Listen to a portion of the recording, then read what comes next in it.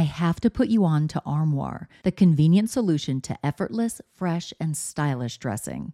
With an Armoire membership, you can curate the perfect wardrobe with high-quality, unique brands tailored specifically to your taste. Simply take a 5-minute style quiz, select items from your personalized closet, then your chosen styles arrive at your doorstep in as little as 2 days. When it's time for a wardrobe refresh, just swap out your current pieces for new-to-you styles. I go from professional to the carpool pickup line, so I need a diverse wardrobe. With Armoire, I always have something fresh and on trend for any occasion, without the clutter. I recently edited my wardrobe to staple pieces only because Armoire allows me to add new pieces monthly and return them just in time for me to do it all over again. And by renting rather than constantly buying new clothes, I'm contributing to sustainability. Armoire is currently helping me through my chic era with all the high fashion and edgy options that I am loving.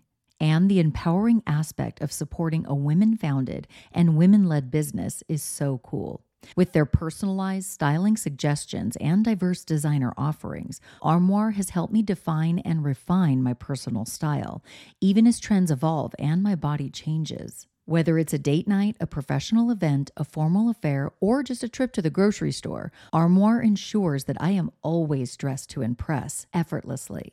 Right now, my listeners can give Armoire a try and get up to 50% off their first month. That's up to $125 off.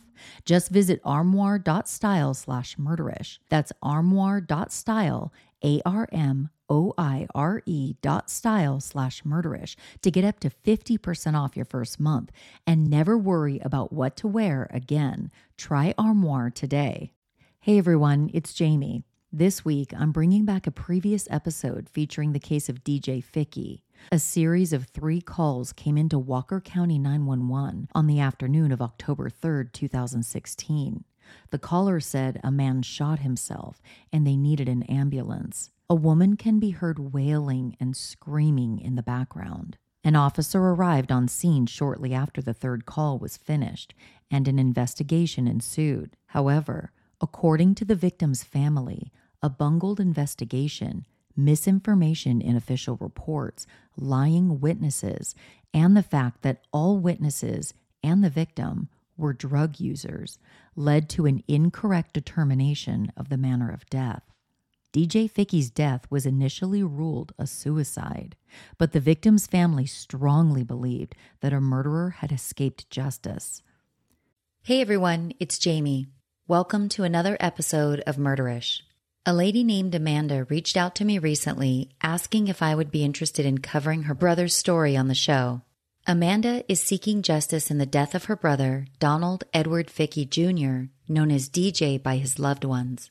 DJ's story has been told by other podcasts as Amanda is trying to get as much attention as possible on her brother's case.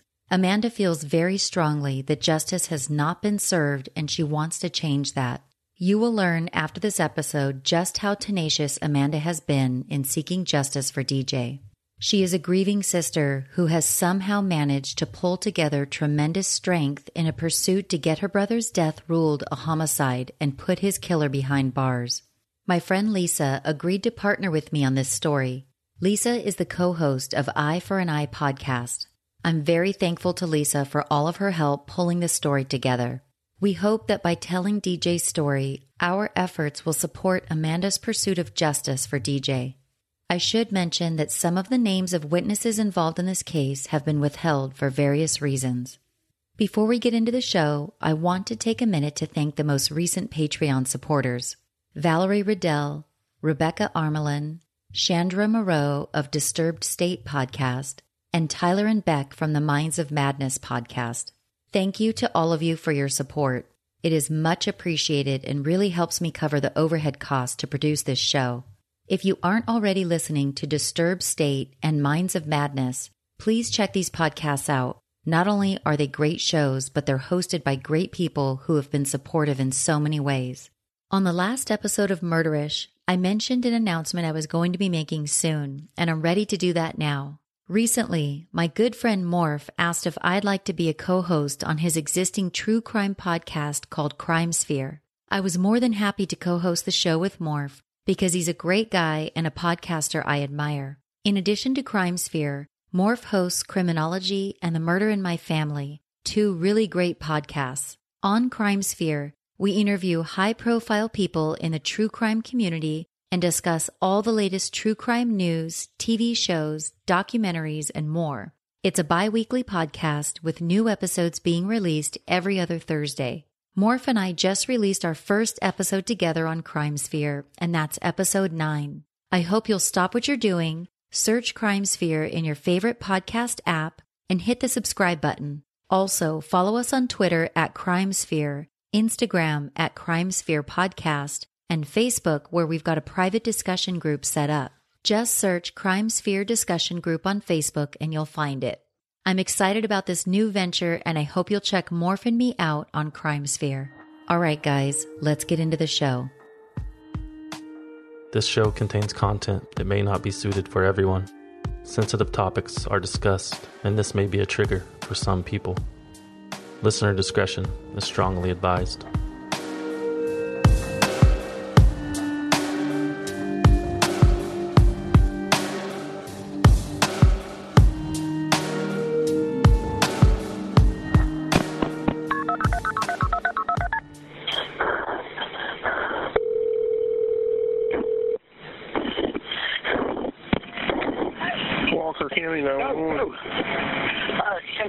I need a ambulance at 862 Nicky Jack Road.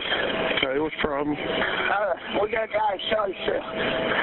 Okay, what did he shoot himself with? A shotgun.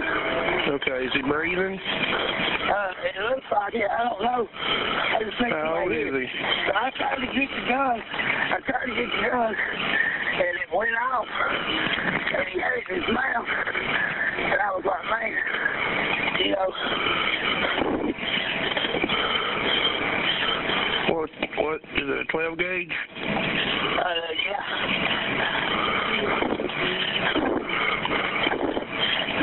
Is he still able to talk? Is he still able to talk? No. I mean, he stuck it in his mouth. All right. Is he still breathing? Yeah, it looks like it.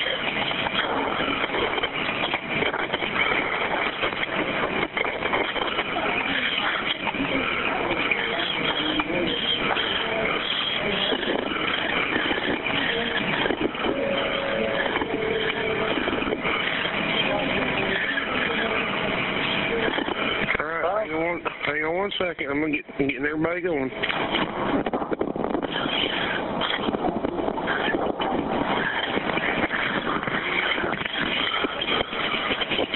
How old is he? How old is he?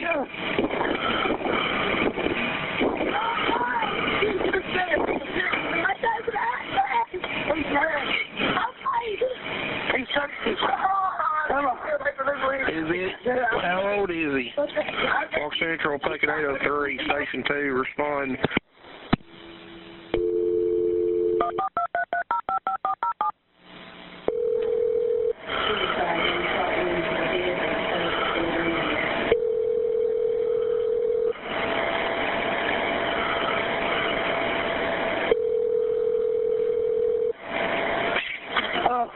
How old is he?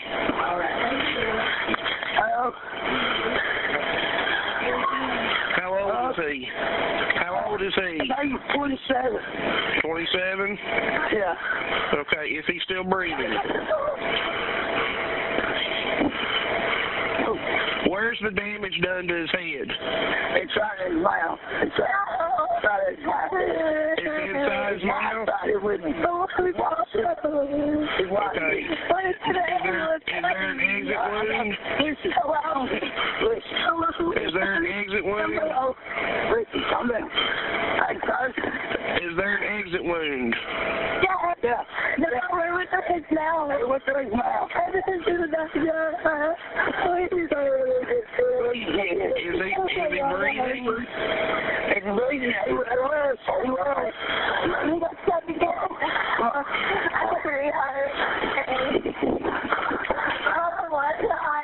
He is responding.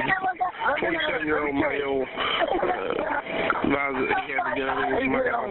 There was a discharge. There is an exit wound. Possibly still breathing. We're still attempting to gain further. Is he breathing? What's your name? My name's Mike. Mike? Come on, Spade. You're losing. Come on. I got my hands full. Is he inside the house? Is he inside the house? No, man. Where's he at? I don't know. Is he inside the house? Is he in a car? Is he in a room? No, he's Where's he at? in the front door. He's in a chair in the front door. Yes. All right. Is he still sitting in the chair? DJ. He's what? DJ.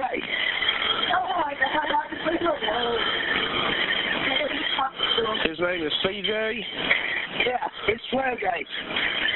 Okay, I know it's 12 gauge. Yeah. Is he breathing though? Is he moving at all? Yeah, he's complaining too. I tried to get her from him, and she thinks I am. Will you please just send a ambulance? I got the ambulance, sheriff's department, and the fire department coming. Okay. I need to know if... And then still trying to confirm if he's breathing or not. They're trying to do it back in wait it now.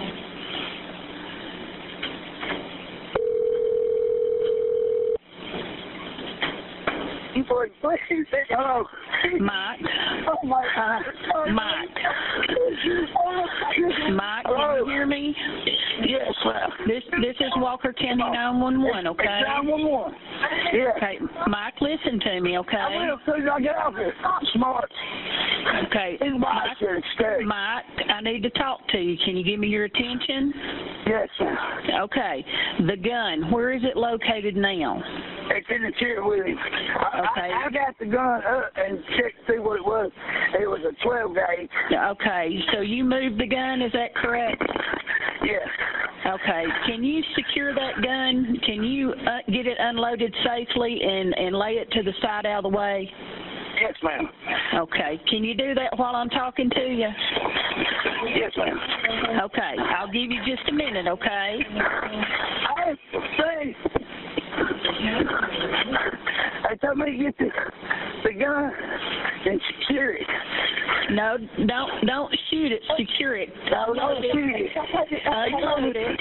Listen, Mike, are you going to be the one doing it? It ain't but a single shot.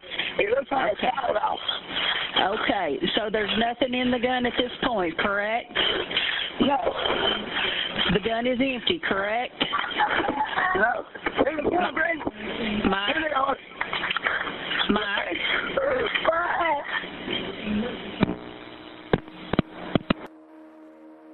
A series of 3 calls came into Walker County 911 shortly after 1 p.m. on October 3, 2016. The caller, a man the operator mistakenly referred to as Mike, reported that a man had shot himself in the face with a 12-gauge shotgun. He said they needed an ambulance. I'm going to refer to the 911 caller as Mike, although that is not his real name. The man who apparently shot himself was Donald Edward Fickey Jr., known as DJ by family and friends. The trailer home where the 911 call was coming from was owned by a man people called Old Man. It was a known drug house with several people staying there at any given time. Sheriffs were very familiar with this residence as they had made several visits to Old Man's residence before. Mike, the 911 caller, is one of the people who had been staying at the residence. He had been sleeping in a camper which was parked on the property. DJ had also been staying at the property with his wife, Brandy. In the 911 calls, you can hear a woman wailing and screaming in the background. She's absolutely hysterical. She's asking, quote, "When is the ambulance coming?" and calling out DJ's name. The distraught woman was DJ's wife, Brandy. Almost immediately after dialing 911, Mike tells the operator that he tried to grab the gun, but it, quote, went off. The 911 operator instructs Mike to secure the gun by placing it in a location away from the victim. Mike complies. The operator also instructed Mike to unload the gun. A Walker County officer arrives on scene at 862 Nickajack Road in Flintstone, Georgia, not long after the 911 calls came in. The first responder, Officer Weber, reported later that when he arrived on scene, Mike and Brandy were standing outside, and Mike had a spent 12-gauge shotgun shell in his hand. Mike told Officer Weber that the 911 operator had instructed him to unload the weapon and secure it. Officer Weber asked Mike where the shotgun was, and he told him it was on a shelf inside the trailer near the victim. Upon entering the residence, Officer Weber saw DJ sitting upright on a love seat not far away from the front door. He had a massive injury to his face. The police officer spoke loudly to DJ, but he got no response. He then checks for breathing and a pulse, but he cannot find one. The officer then moved the shotgun to an outside table on the front porch and proceeded to walk through the residence and clear it for any other people. EMS arrived on scene shortly after the residence was cleared. Officer Weber informed EMS that he could not find any signs of life and let them know the location is a possible crime scene. He asked them not to disturb anything that is not necessary to help the victim. EMS advised they could not find any signs of life and then called the coroner. Another officer, Deputy Chandler, arrived on scene, and Detective Ellenberg arrived not long after that. In a report written by Deputy Chandler, the second person on scene, he states that Mike told him he had come over to the residence to visit a friend. Mike told Deputy Chandler that DJ and Brandy had been arguing and that DJ was very depressed and had attempted suicide in the past month or so. Mike also said that he was in another room when he heard a gun go off inside the living room of the trailer. He told Deputy Chandler that the 911 operator instructed him to secure the gun, at which time he pulled the gun off of DJ's chest. Mike said Brandy ran outside the trailer when the gun went off, and he chased after her to try and calm her down. Officer Weber and Deputy Chandler entered the scene under the premise that this was a suicide based on the 911 calls. The suicide premise was confirmed to them by Mike's statements when they questioned him on scene that day. We know that Officer Weber told EMS that this was a potential crime scene. However, the area was never taped off. DJ's sister Amanda says that DJ was a good friend and brother, and the two of them were especially close. She described him as a comedian who was always pulling pranks on people for a good laugh. He would even do this with total strangers. Amanda also said her brother was loyal, almost to a fault, it seems. Based on what I know about this case, DJ's fierce loyalty to Brandy may have been a contributing factor in his death. The thing is, DJ couldn't quit Brandy. He told his family he'd love her until the day he died. The two of them started dating while they were fairly young, and DJ was head over heels in love with Brandy. The couple had an unplanned pregnancy in 2014, a baby boy. They got married and had twin boys just a year later. DJ and Brandy were not in the best situation to raise children, and they found themselves with 3 young boys in a very short period of time. DJ loved his sons very much, but his and Brandy's drug use would eventually lead to them losing custody of the boys. And to say that DJ and Brandy's relationship was dysfunctional would be an understatement. The two of them argued often and would take their fights to social media. Brandy would make derogatory statements about DJ on Facebook, and DJ did the same. Before DJ started dating Brandy, he was what Amanda described as an occasional drug user. Brandy, however, used drugs regularly, and DJ's drug use escalated after the two of them began dating. Their marriage became very rocky soon after they exchanged vows, and their drug use wasn't slowing down. Due to DJ and Brandy's drug use and dysfunctional relationship, all 3 of their boys ended up in the custody of DJ's mother, Kathy. DJ and Brandy argued incessantly, and when things got heated, Brandy made a habit of running off to the home on Nickajack Road, known as Old Man's House. Brandy would run off to Old Man's house for days or weeks at a time. Not wanting Brandy to be alone at Old Man's house, DJ would end up following her there. The two of them did this numerous times. It was a vicious cycle. Old Man's house was not a good living environment, and DJ was protective of Brandy. This is why he would follow her there and stay with her. He didn't want Brandy to be alone in that house. While at Old Man's house, DJ would often tell Brandy he wanted to start over, and he'd ask her to move back home with him. Brandy would refuse, and DJ refused to leave her there, so he'd stay. There were other people living at Old Man's house at the time, including Mike, the man who made the 911 calls the day DJ died. Brandy had developed a sexual relationship with Mike, and he was the reason she'd run to Old Man's house during fights with DJ. According to Amanda, Mike was obsessed with Brandy and had made previous statements to her that she would, quote, get a check if DJ was dead, and that he would help raise her boys in DJ's absence. Mike, Brandy, and DJ were in what Amanda described as a love triangle, with Brandy going back and forth between the two men. With the three of them all staying at the same residence, you can see how this created significant tension between Mike and DJ. The tension between Mike and DJ even escalated to physical fights just a week prior to DJ's death. In one instance, Mike jumped DJ with a golf club, and apparently DJ knocked one of Mike's teeth out. In another incident, Mike attacked DJ right as he got out of the shower and held a knife to his throat.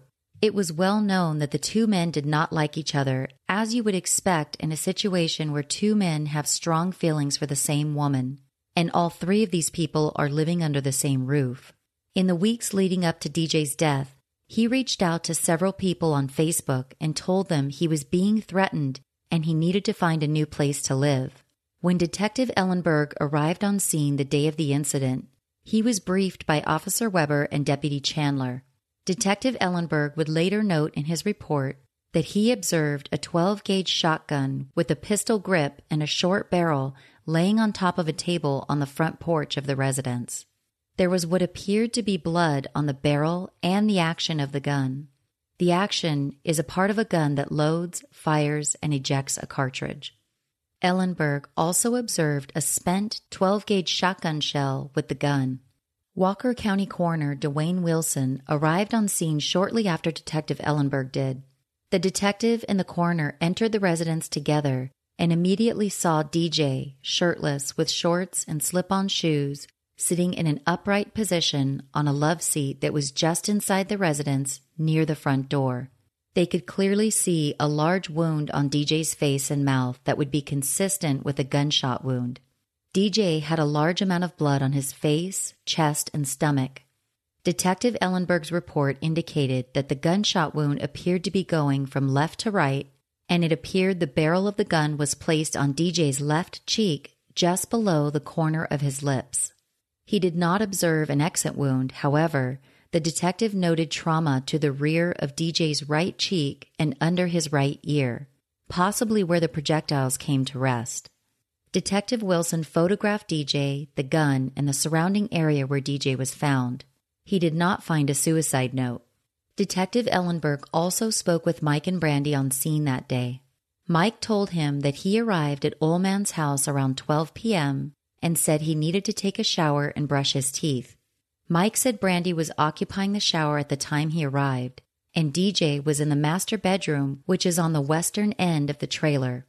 Mike said DJ used his phone to text his mother, Kathy. While he was waiting for the shower, Mike said he went into a bedroom which was located at the eastern end of the trailer. At this time, Mike says he heard what sounded like a gunshot, and he proceeded to walk into the living room where he saw DJ on the love seat with blood all over him. Mike said Brandy came running from the other end of the trailer and she was hysterical. He said Brandy then ran outside crying. Mike said he called 911 and while on the phone, the operator instructed him to unload the gun and place it somewhere away from the victim. When Ellenberg asked who was at the residence during all of this, Mike said it was only him, Brandy, and DJ. Ellenberg also questioned Brandy on scene, but she was hysterical and having trouble communicating. Brandy said she was married to the victim, but she didn't say much else. When Ellenberg asked her what happened, she didn't respond. He gave Brandy a few minutes to calm down and asked her again what happened. Brandy still would not respond. Ellenberg's report indicated that a female who identified herself by her real name, but I'll refer to her as Tina. Tina was sitting next to Brandy during questioning and consoling her. Ellenberg asked Tina what she knew about the incident, but she said she had just arrived on scene and didn't know anything. Ellenberg observed another male subject on scene who appeared to be with Tina. He noted that due to them not being witnesses, he did not get the male subject's information. Ellenberg told Brandy that he would meet with her later in the week to give her time to settle down. He took the shotgun into custody when he left. However, we would later learn it was never tested for fingerprints. While on scene that day, Coroner Wilson informed Detective Ellenberg that DJ's mother had learned about what happened and called to tell him that she was on her way to the scene. Coroner Wilson told Ellenberg that DJ's mother told him that someone killed DJ and that she had text messages from DJ saying that he was being threatened. A second detective named Walt Hensley arrived on scene around 2:30 p.m. to assist. Due to what DJ's mother told Coroner Wilson, Detective Ellenberg asked Mike if he would submit to a gunshot residue test. Mike consented, and Detective Hensley took samples from him. After samples were taken, Mike told Ellenberg that he had fired several guns the day prior and asked if that would taint the results of the gun residue test. Ellenberg told Mike that the test would not be tainted by that. Mike went on to say that he tried to get the gun away from DJ just before it went off, and he asked if that would taint the test results. Ellenberg told Mike that that also would not taint the test.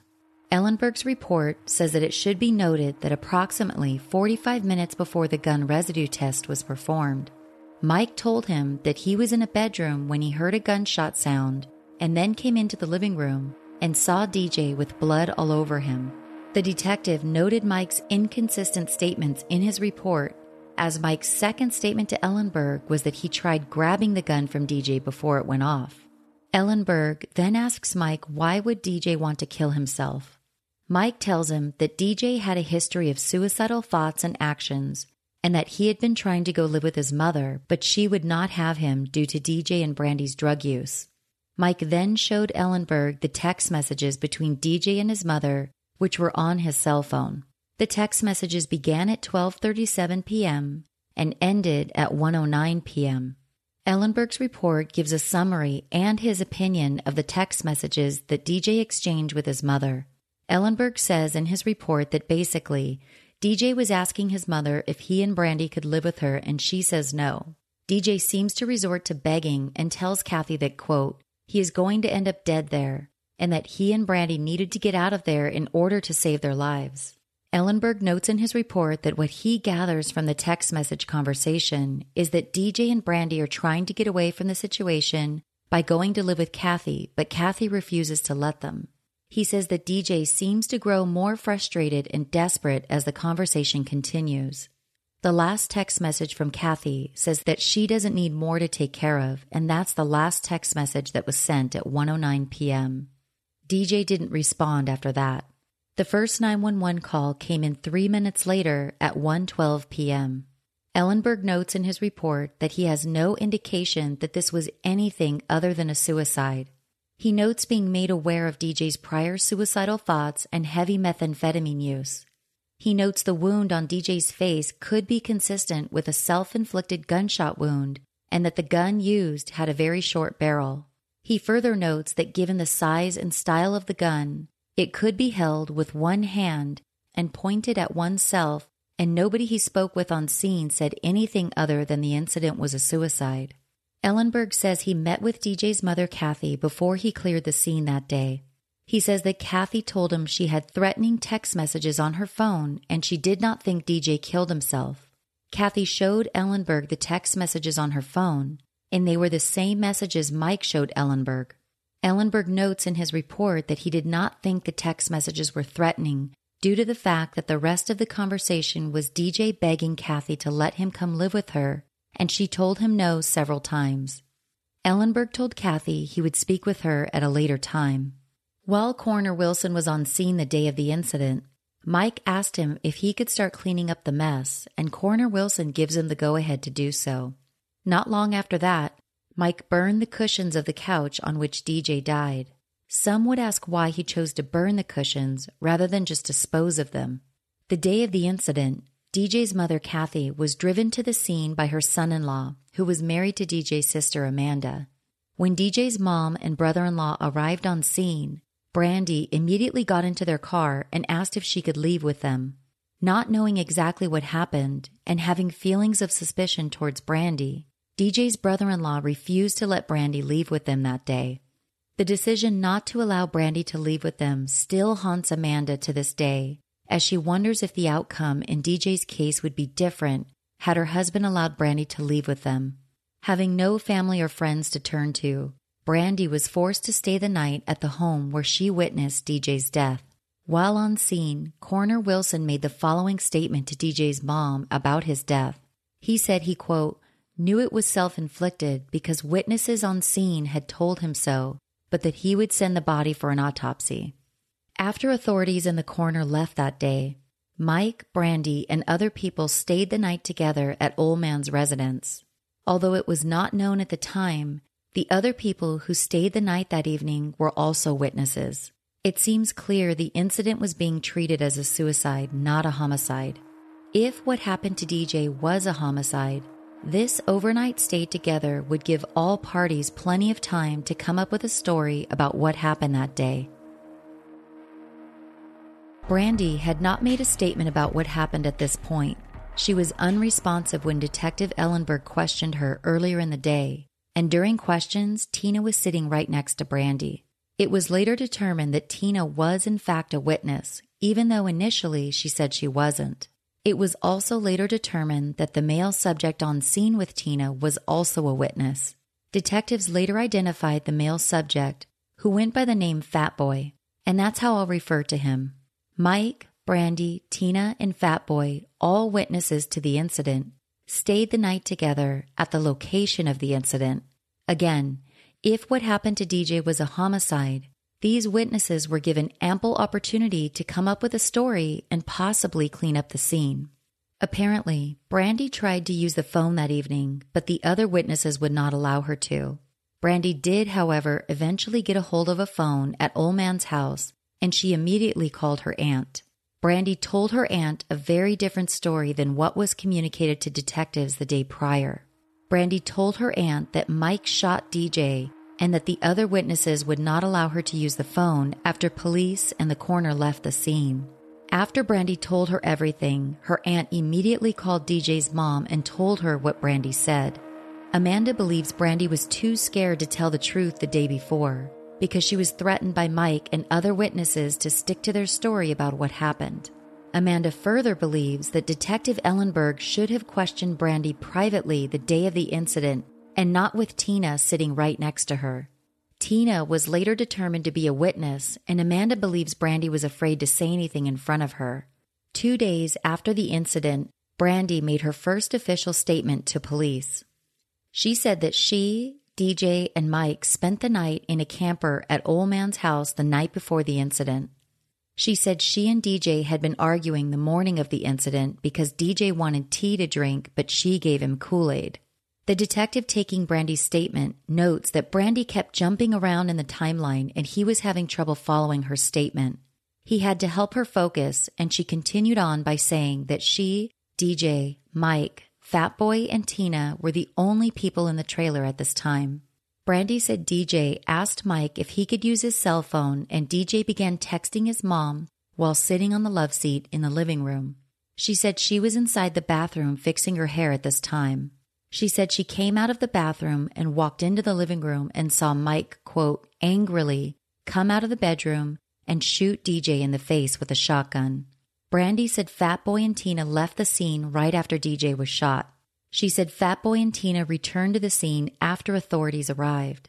Brandy told the detective that if asked about the incident, Fat Boy and Tina would lie and say this was a suicide because they are friends with Mike. When asked why she didn't tell the 2 detectives on scene that DJ had been murdered, Brandy said she was still in shock and too afraid to say anything at the time. Brandy told the detective that she stayed at the scene that night and left the following morning and went to her aunt's house. When asked by the detective, Brandy said the gun was approximately 2 to 3 feet away from DJ's face when he was shot. Detectives also called Mike in for further questioning, and his second statement is different than his first. This time, Mike reverts back to what he told the 911 operator, that he was in the room when DJ shot himself. He tried to grab the gun, but it went off. Police were not done questioning Mike and called him in again on another date. In his third statement to police, Mike again changes his story. He now says he was in a back room, and at first he says he heard a loud bang, but takes his statement back and instead says he heard Brandy yelling. He then entered the room and saw DJ with the gun in his mouth. At this time, Mike says he can't remember if he tried to grab the gun before DJ pulled the trigger. Going off of Brandy's statement saying there were several people in the house that day, police began trying to locate the other witnesses in order to question them about what happened. They had trouble locating one of the witnesses because they only knew his nickname, Fat Boy.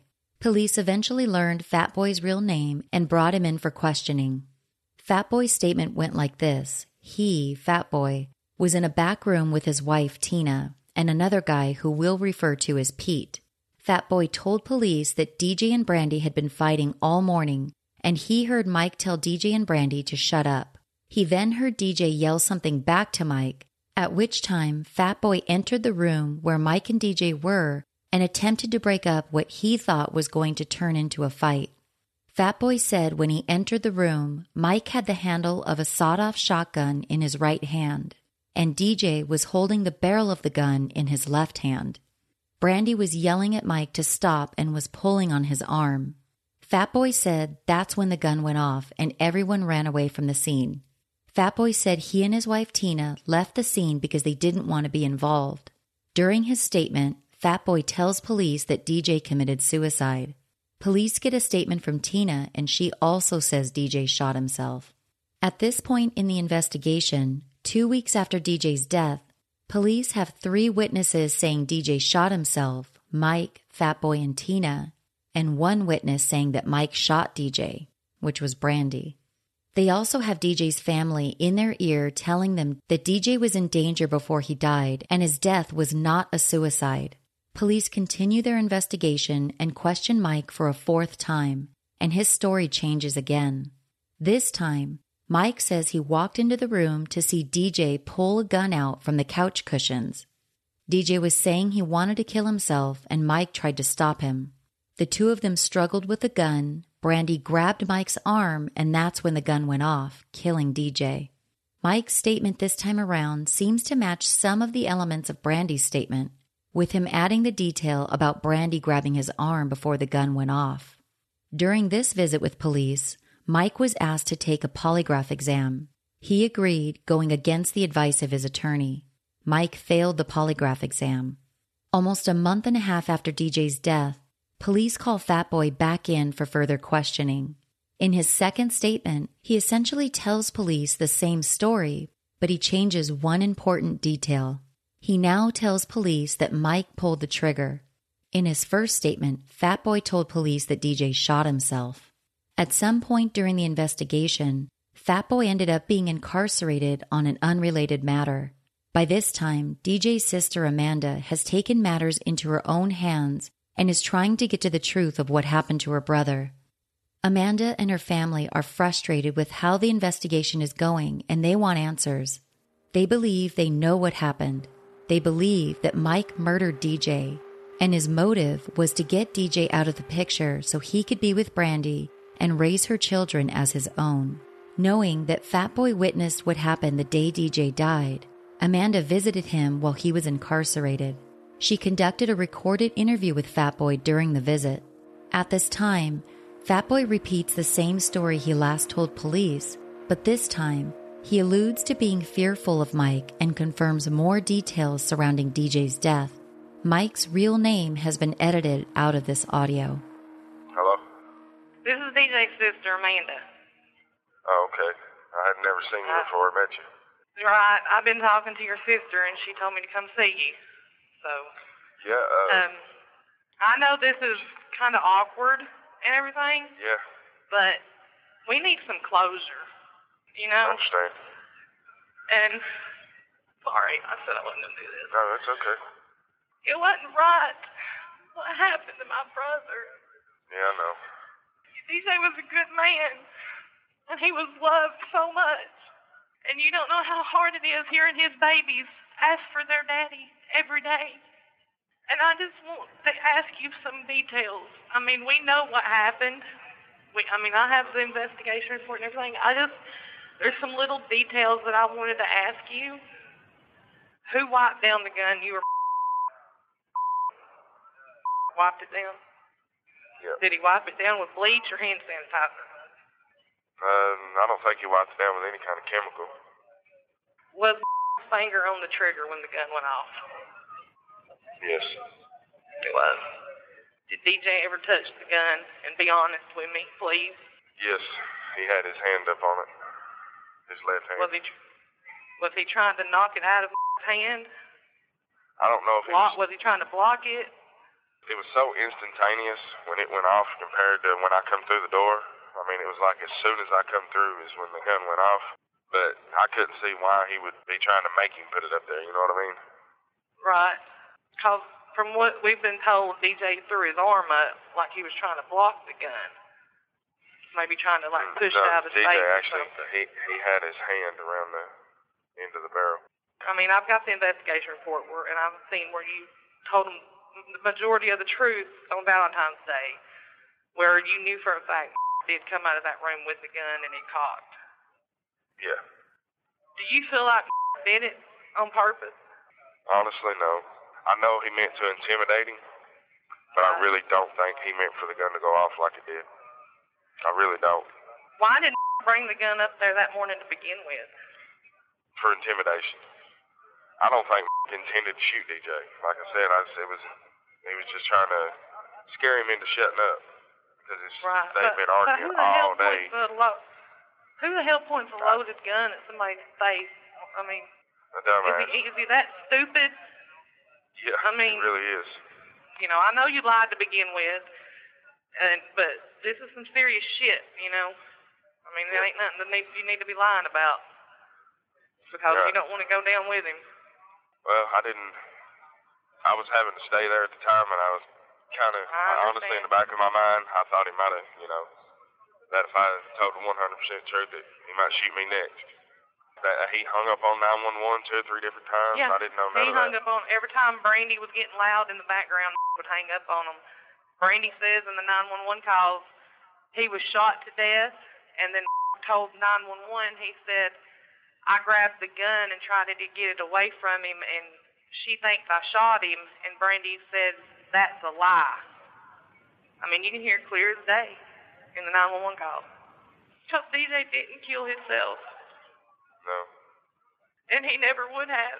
He played that part, he played that card all the time. Oh, I'll just kill myself. But it was a card. It was DJ's crutch to try to get his way, to try to get what he wanted. But DJ would have never killed himself because he knew what it was like to grow up without a daddy. And he wasn't done that to his baby. Well, I told the investigators, when I talked to them in February that, I'd do whatever they needed me to do. I'm not saying that it was right, but I very strongly, I don't think it was intentional, but but like you said, why would you bring a loaded gun to why would you point a loaded gun? I don't see how it could have been ruled, but they said it was, suicide just because of the angle of the shot it shouldn't have been. Yeah, I mean, it was because he was sent down to the crime lab as a suicide victim. The deputy coroner told me if they had sent him down there with a note attached, that they would have done a full autopsy. But because he was sent down there with no note attached as a suicide victim, only a limited autopsy was done. I'm the one who cleaned everything up. Yeah. So I carried the furniture out and done all the mopping. And see, they shouldn't have let y'all burn that couch. That love seat was evidence. They shouldn't have let y'all touch that couch. Well, they didn't even, every homicide that I've seen happen or, where somebody's lost a life, they send a crew out to clean things up. Right, a forensic specialist. A hazmat crew. Sorry, that was a buddy of mine. That's okay. And they didn't do that. They just left. And Yeah, well, that's just we like figured- they shouldn't have let people in there at all. They should have took every one of y'all down to that police station and questioned y'all separately. They should have had Well, they forensic did. specialists come It in was there. days later.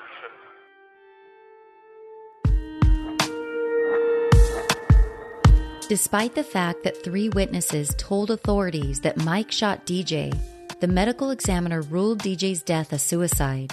DJ's family tried reaching the medical examiner, but Amanda says she refused to speak with them. DJ's family continued pressing investigators for answers and grew more frustrated with how long it was taking to reach a conclusion.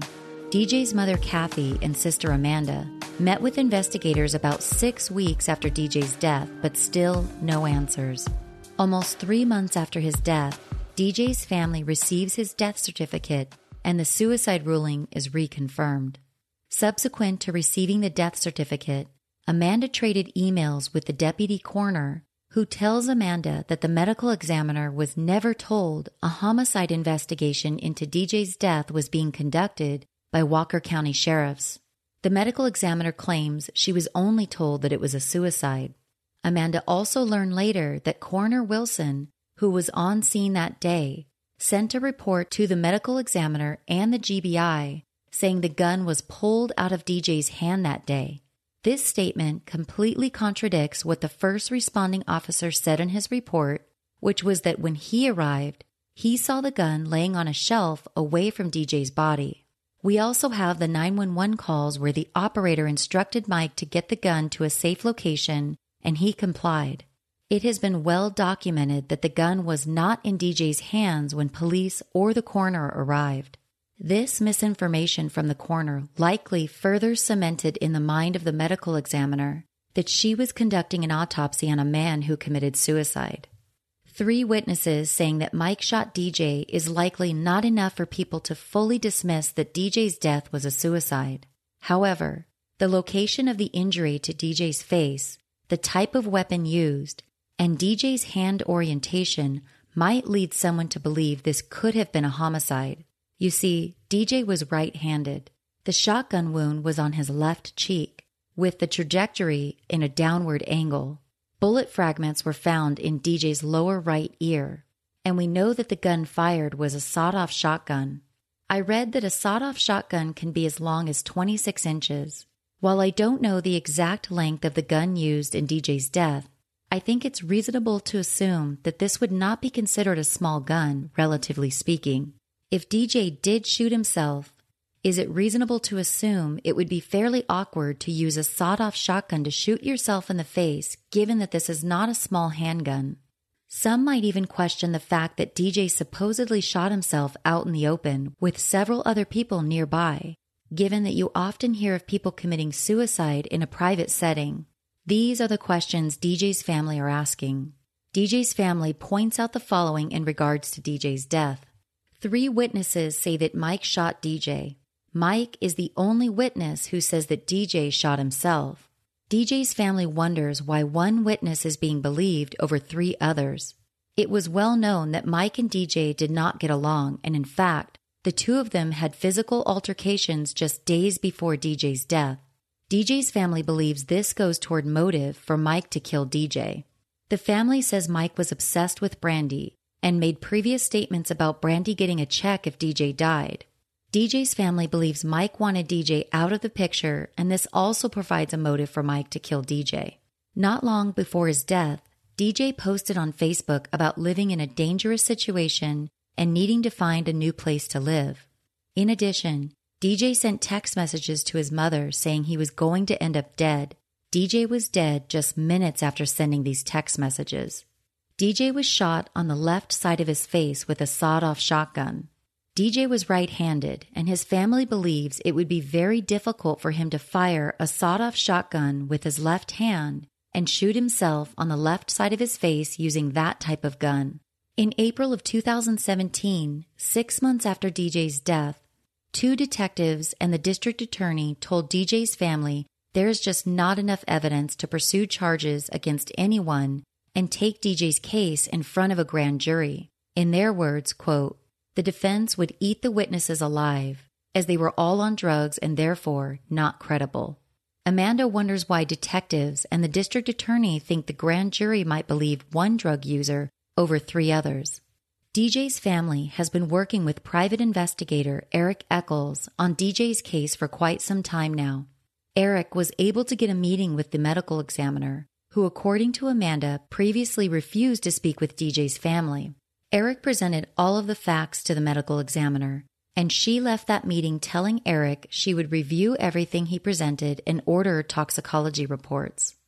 During this meeting, Eric learned that detectives and the medical examiner never spoke with each other during the investigation. Eric played audio for the medical examiner that had a detective in DJ's case saying he changed the investigation from a suicide to a homicide.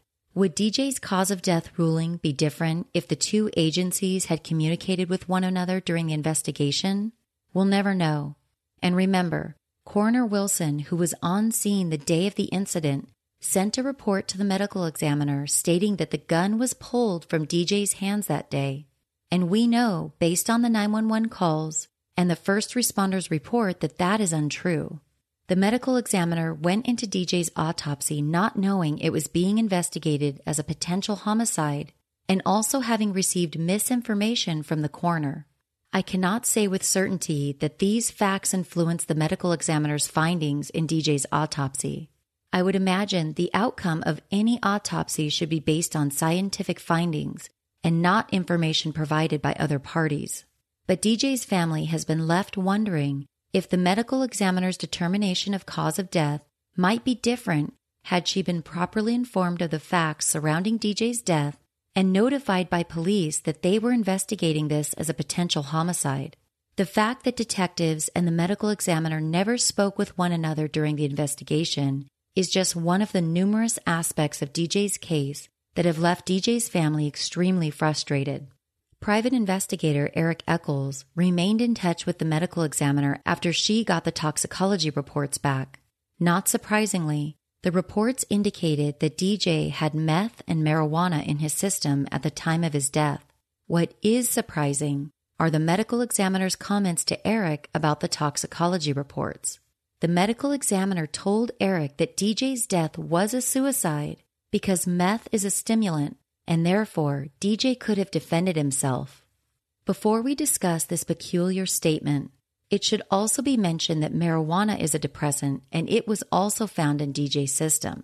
According to Eric, the medical examiner made no mention of the marijuana and the fact that it's a depressant. Back to the comment about meth being a stimulant. The medical examiner seemed to be indicating to Eric that due to meth being a stimulant, DJ was not murdered because he could have defended himself. Regardless of the drugs found in DJ's system, it seems like a stretch to take the stance that someone wasn't murdered because they had the ability to defend themselves. Many people have been murdered while defending themselves. The medical examiner concluded the meeting with Eric and told him she would not be changing the cause of death on DJ's death certificate. As of today's date, DJ's death has been ruled a suicide and the investigation has been closed. DJ's family are fighting to get the manner of death on his death certificate changed because that's the key to getting the homicide investigation reopened and active again. New evidence in the case might also help to get the investigation reopened, but that hasn't happened at this point. Amanda has vowed never to give up on seeking justice for her brother, and you'll hear more from Amanda soon. I'll be releasing a follow-up to this episode featuring a conversation Lisa and I had with Amanda. You'll get even more details and insight into the case after listening to the call with Amanda. While I can't say with certainty what happened at Ullman's house the afternoon of October 3rd, 2016, I can say that I find many of the details in this case perplexing, and I do think there's more to uncover here. I can understand why DJ's family isn't satisfied with the outcome so far, and my hope is that this episode brings more attention to DJ's case. Amanda is very active on social media. You can find her on Twitter at JusticeForDJ88 and on Facebook by searching for Justice for DJ. There, you'll find a link to a petition to help get this case in front of a grand jury. That's all for today's episode. Be sure to head over to the Murderish Facebook group or Twitter to discuss this case. I'm always curious to know your thoughts. Don't forget to follow Murderish on Instagram at Murderish Podcast and on Twitter at Murderish Pod. If you're enjoying this podcast, do me the biggest favor and hit the subscribe button in your favorite podcast app. Tell a friend about Murderish and leave a positive rating and review in iTunes. If you'd like to take your support for the podcast a step further, head over to patreon.com/Murderish, where you'll see some cool perks that are available in exchange for your monthly support. If you become a patron, you'll have immediate access to bonus content, which includes some fun conversations I've had with other true crime podcast hosts. Other Patreon perks include stickers, magnets, a shout out on the podcast, discount codes at the merch stores, t-shirts, and other cool stuff. If you'd like to sport a Murderish t-shirt or sip coffee from a Murderish mug, head over to the About section of the Murderish Facebook group, where you'll find links to both merch stores. Links to the merch stores can also be found in episode show notes. Email any comments or questions you have to murderishjamie@gmail.com. That's murderishjami@gmail.com. This show is mixed and mastered by John Buchanan of Audio Editing Solutions. Intro and outro music was composed by Nico of We Talk of Dreams. Listener disclaimer at the beginning of the show provided by the host of Swindled Podcast. I want to say a big thank you to Lisa, host of Eye for an Eye podcast. She partnered with me on this episode and really helped to pull everything together. Be sure to check out Eye for an Eye podcast and hit the subscribe button while you're there. I also want to thank Amanda for her help during this process. Amanda shared a lot of DJ's case information with me, which was very helpful in telling his story. I appreciate so much that Amanda trusted me to tell DJ's story. It's not something I take lightly. I hope you'll stick around for a couple more minutes to hear promos from my friends from Criminology and California Dreaming podcasts. These are two of my favorite shows. I've found so many great podcasts after hearing their promos on other shows. I hope you will find something new to listen to. As always, Ishers, thank you for joining me on another episode of Murderish. Be sure to join me on the next episode where you'll hear a conversation Lisa and I had with DJ's sister Amanda. You won't want to miss it. I'm looking forward to seeing you all again very soon. And remember, listening to this show doesn't make you a murderer. It just means you're murder-ish.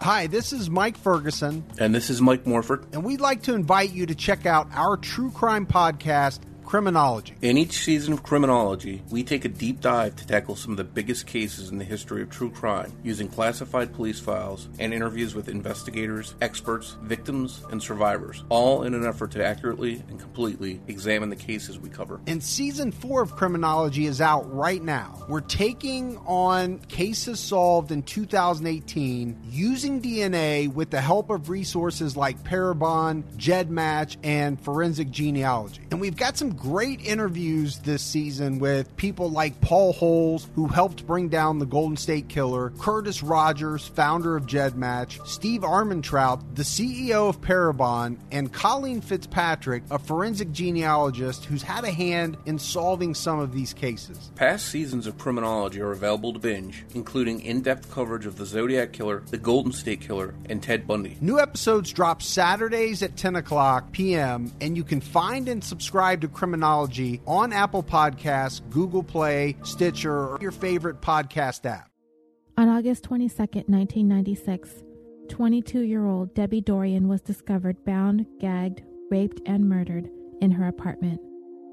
Her father was the one to have made the horrific discovery, and to this day, her killer has never been apprehended, and her case has gone cold.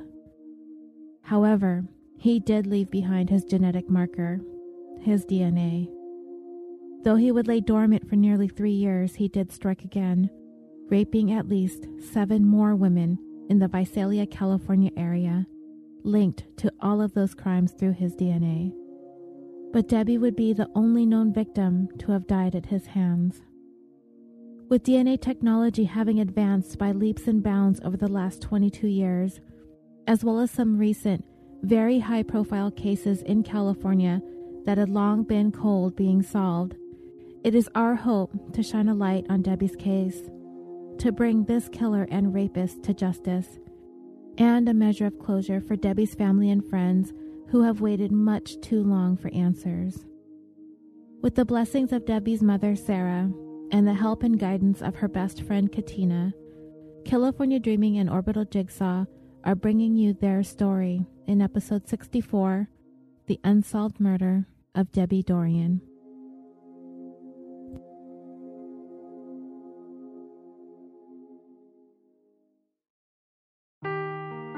Seeking the truth never gets old. Introducing June's Journey, the free-to-play mobile game that will immerse you in a thrilling murder mystery. Join June Parker as she uncovers hidden objects and clues to solve her sister's death in a beautifully illustrated world set in the Roaring '20s.